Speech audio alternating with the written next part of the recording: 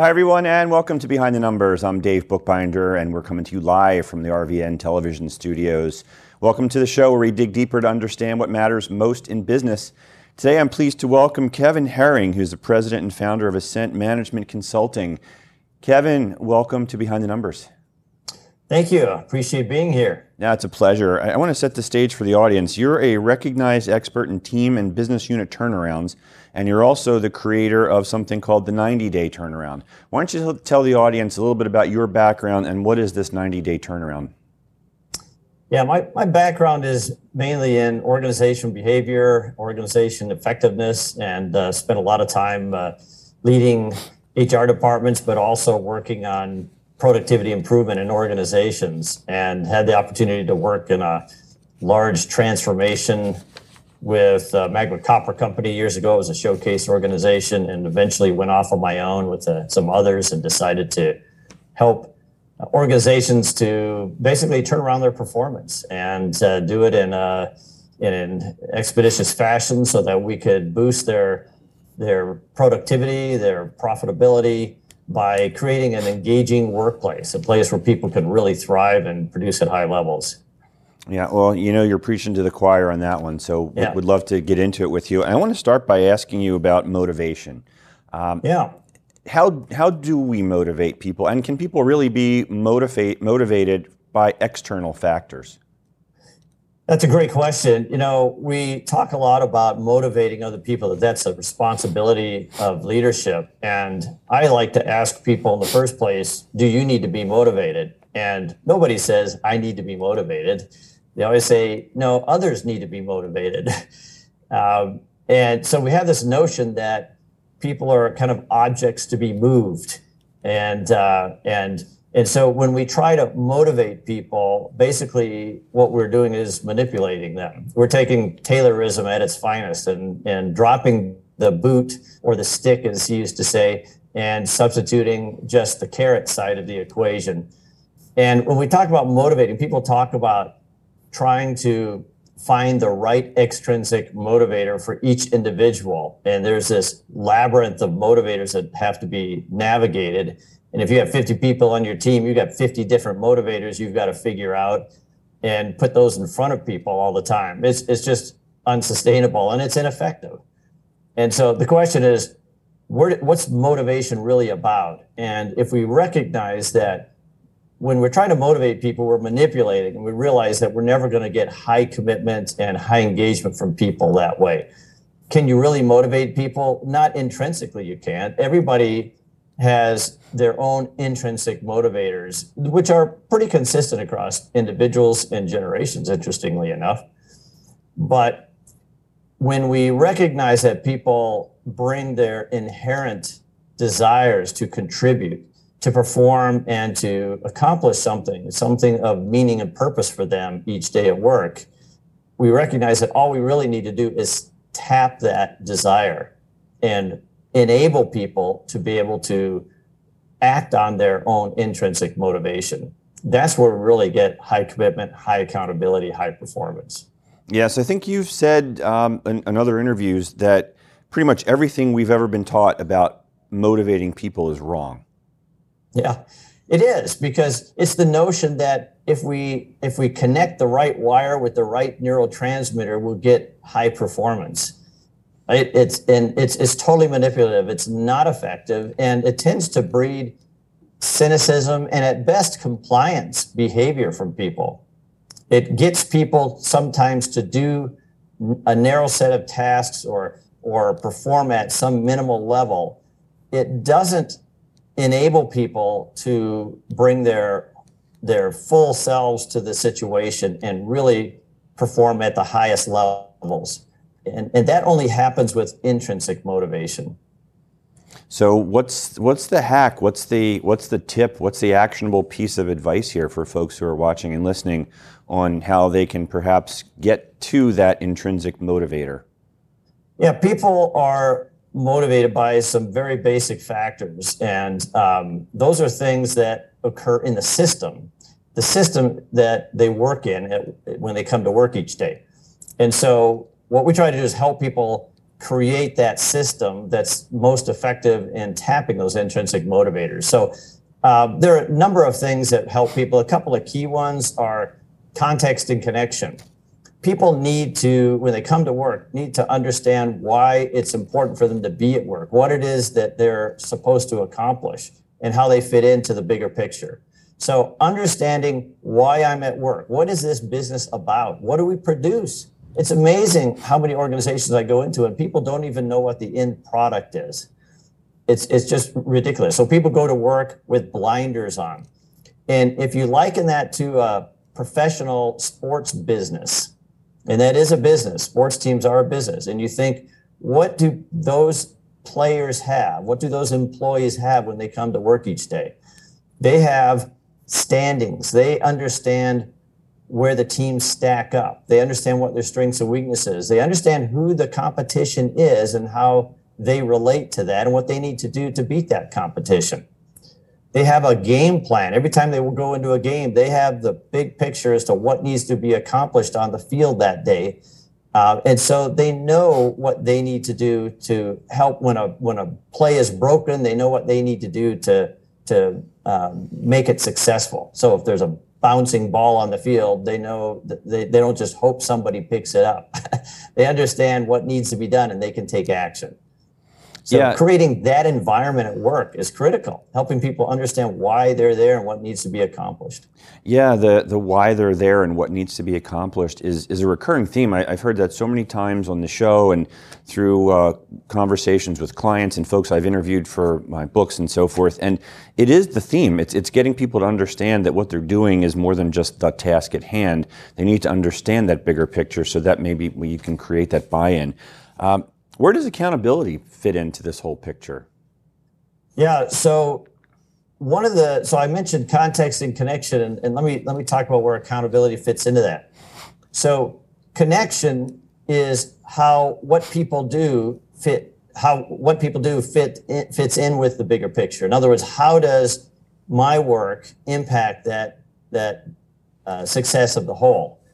And so how can I be accountable for that if I don't really know what the big picture is and how I impact it? So what we ask people to do is figure out how each of you impacts the larger organization, how you impact each other on the team, and how your team impacts other teams. There's a important piece there where if I understand what everyone else needs from me or how they're impacted by me, I can make adjustments into what I do to help them to succeed and contribute at a higher level. And pretty soon we have an accountability, not just for the narrow set of tasks we get assigned each day, but we have accountability for the success of others and the success of the team overall. That's a critical piece. Now, accountability, in fact, I was going to mention, we have a great tool for helping people to develop that connection piece inside their organization, helping people really get to understand what each other does and needs from each other. It's very powerful for building accountability and higher performance and integration of team members on the team. But the other piece of that is you talk about accountability. What we tend to do is talk about holding people accountable. And the question is, first of all, can you really hold somebody accountable? Because what happens when you try to hold somebody accountable? Well, the first thing that happens is, we do what HR folks often encourage us to do, and that is to clarify expectations and hold them accountable, meaning sit down and pressure them into working harder or doing more or doing something they're not doing. We check up on them. We basically micromanage them. And when we do that, who is now accountable? We've basically communicated that you're no longer accountable. I'm accountable because I'm the one who's going to check up on you. I'm the one who's going to make sure things get done. Now I'm accountable. I've taken that away from you. You're just an object to be moved. Here, I'm going to take responsibility. So what happens is people then may be compliant because they need to keep their jobs, but there's no commitment there. There's no chosen accountability. People aren't choosing to be accountable for the success of the business. They're being held accountable, meaning other people have taken the accountability away and are simply using them as pawns to get things done. They're a pair of hands now for the people who truly have accepted accountability. Totally ineffective. You can never have a high-performing team in an organization where people are being held accountable as opposed to committing and choosing accountability for the success of the business. Yeah, and that is a real subtle but so important point that you just made there. Kevin, for folks who are watching, listening, if they want to learn more about you or the 90-day turnaround, how can they get in contact with you?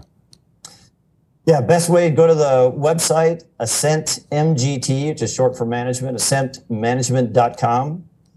And, we have, like I said, that tool will be great for people. They can pick that up there. Actually, if they go to ascentmanagement.com, 5 steps to higher productivity, that will get them that tool, and they can access all the learning pieces and other opportunities to further understand what we do with the 90-day turnaround to help people gain higher commitment, higher engagement, and higher productivity. Sounds good. And on that note, Kevin, we're going to hit the pause button here and pay a few bills. Don't go anywhere, Kevin. We'll come back to you. And you watching and listening, sit tight. We'll be right back on Behind the Numbers after this quick break.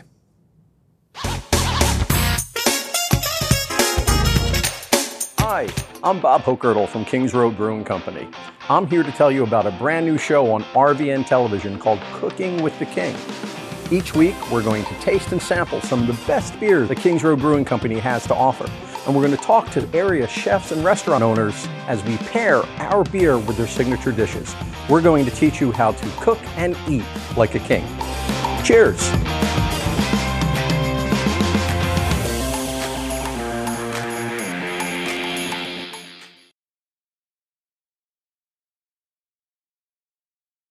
A stroke can be easy to detect. A loved one can't speak, perhaps they can't move. But there's another sign of a stroke that many of us can't see. It's called spatial neglect, and it can occur during or after a stroke, causing distorted visual movements. Fortunately, there's a solution by using optical prism technology during rehabilitation. If you or a loved one have experienced a stroke, ask your doctor about spatial neglect. Spatial neglect. See the whole picture at KesslerFoundation.org.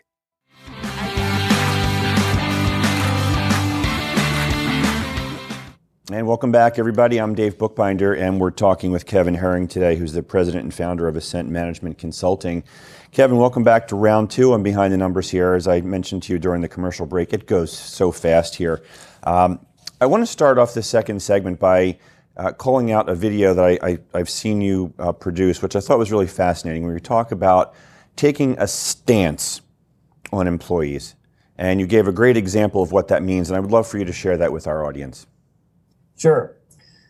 So one of the things that we find holds managers back, probably more than anything else, is their stance about employees. And what I mean by that is when I get a group of people together, a group of managers, and I ask them, how do you feel about your employees?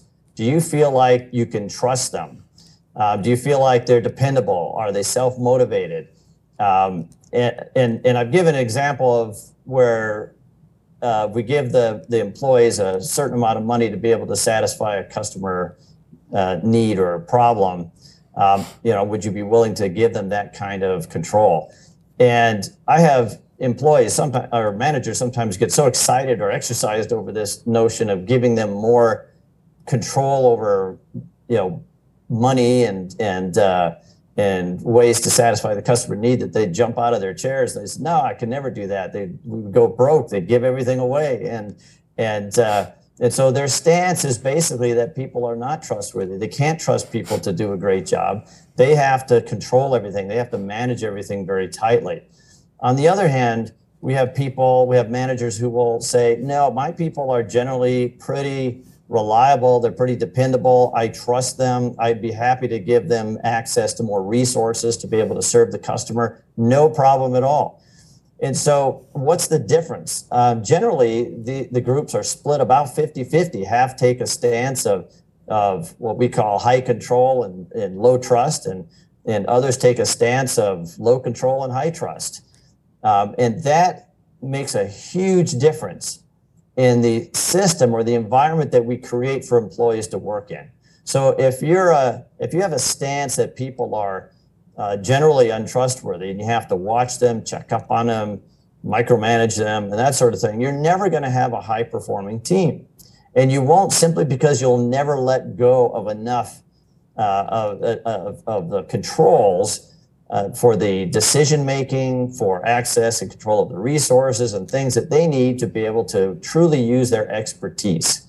And what they know will really benefit the customer. Yeah, and that's right. I mean, that's sort of a critical factor for everything else. It's the foundation. The stance drives employee or management behavior to create the kind of environment people work in.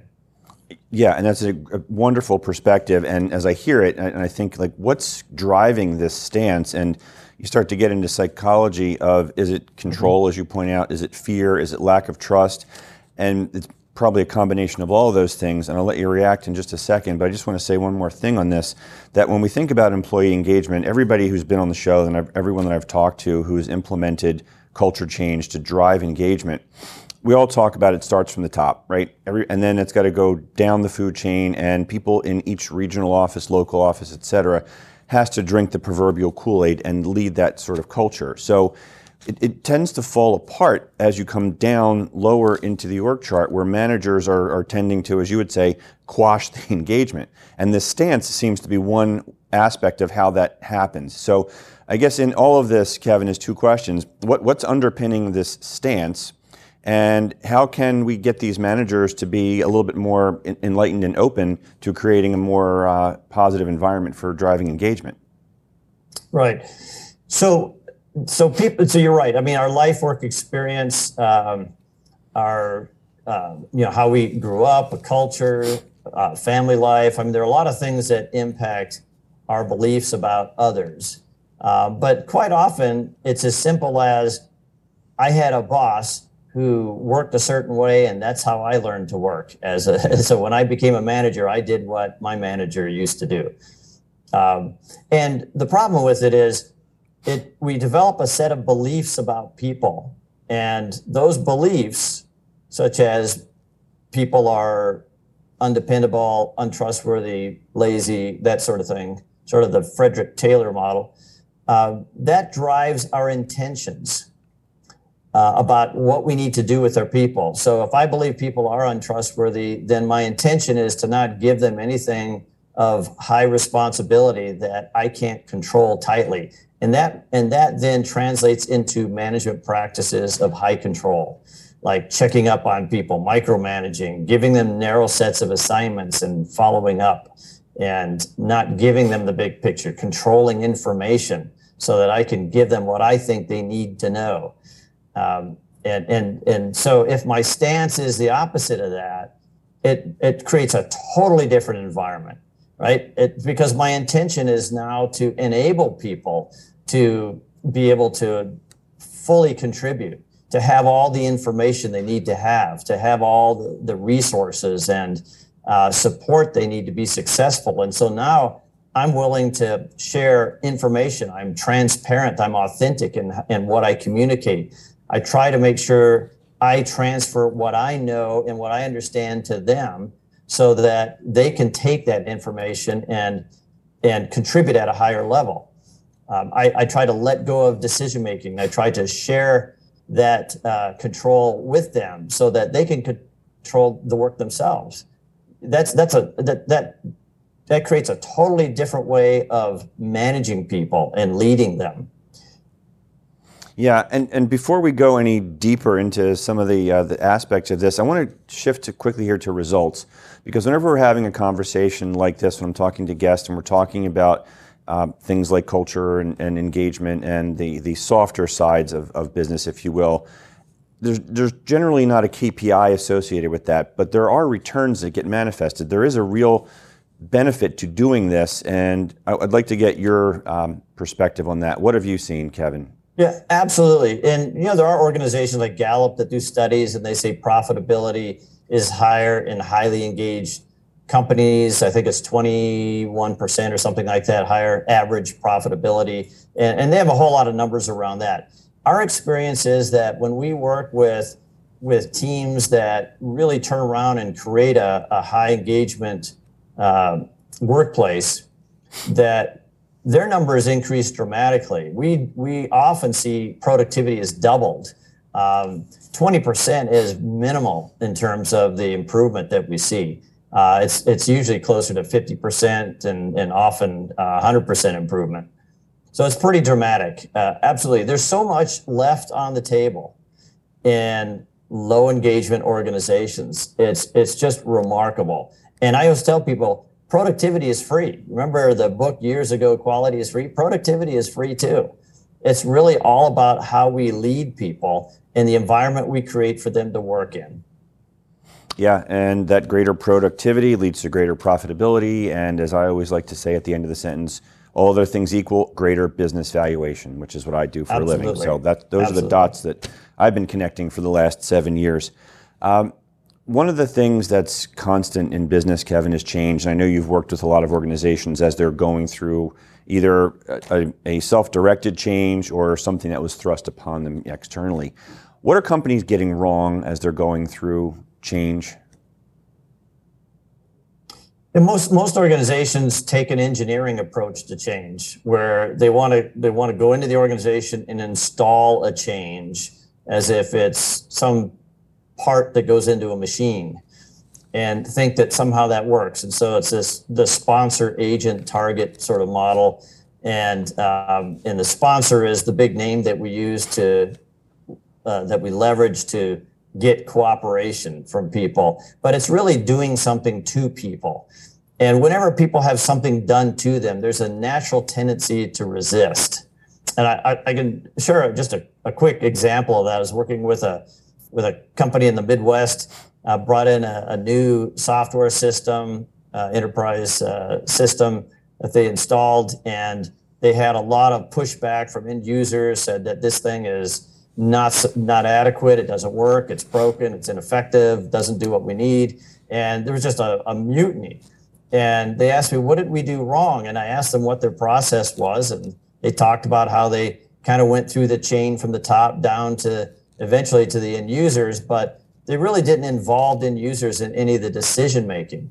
And so I suggested, well, what would have happened had you brought in the end users on the front end of that discussion and let them have some input? And they said, you know how much that would cost? We flew people all over the country, brought them into a place and housed them for a day. And I said, probably some big number. Let's figure it out. And we calculated some estimate of what the cost would be. And I said, how does that compare to the millions you just spent on this system and you're getting nothing from it? And I said, no, I'm not suggesting you do that for every major decision. All I'm suggesting is you're missing a big piece. And that is that nobody likes things to be done to them. It elicits resistance. But if you instead enable them to co-create the change at some level, and maybe they don't make the decision, but maybe they're more involved in creating the implementation plan. How is this going to be executed? You get them involved and let them participate in making the thing work. How much more committed would they be? And so I help them understand that if you want to bypass that resistance, that natural resistance that we see when things are done to people, then you have to involve people and help them to be co-creators in the change. Yeah, let me say one other thing about that. Whenever we try to create a change in an organization, and particularly the bigger the change, the more it tends to take people out of their comfort zones. So as discomfort increases, the pain increases, the likelihood of resistance and the level of resistance increases. And what we find is that organizations often see resistance as a bad thing. They want to squash it. They want to eliminate any conflict. And instead of addressing that, they push against it, and they push harder to sort of force the change on people. In other words, doing something to people again. And what we find is that it's better to embrace the conflict. You want that to come out early on. You want people to tell you what the pain points are, because those are the things you're going to have to address if you want the change to be successful. Great example is Apple Computers, trying to bring everybody back into the organization, into the office, to take advantage of that incredible facility they have that supports natural collaboration, which is their competitive advantage. The expertise that comes out of that collaboration of highly intelligent, highly skilled engineers. People resisted. There was a mutiny. There was a whole group of people who signed a document saying they weren't coming back. Well, what was missing there were a couple of things. One is a lack of understanding of the big picture and how the competitive advantage occurs because of the ability to have that kind of collaboration. So that's one piece that was missing. But the other is simply finding out early on what those pain points were and involving people in co-creating that change, enabling them to be part of the conversation early on. And they could have avoided a lot of that resistance. Yep. So much in that statement that you just shared with us that I would love to unpack further, but unfortunately we are out of time. Kevin, hopefully maybe you'll come back on the show another time and we'll continue this thread. But that's all for today. I want to thank you so much for joining us.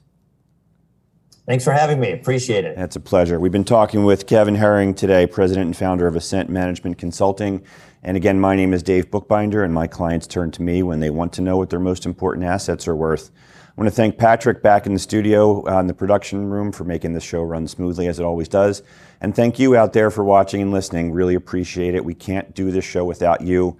Please crush that subscribe button. Stay in touch with all that we're up to. We typically drop a new episode every week. And that's all we have for today, folks. Feel free to reach out to me on LinkedIn if you want to have a conversation. Until next time, take care.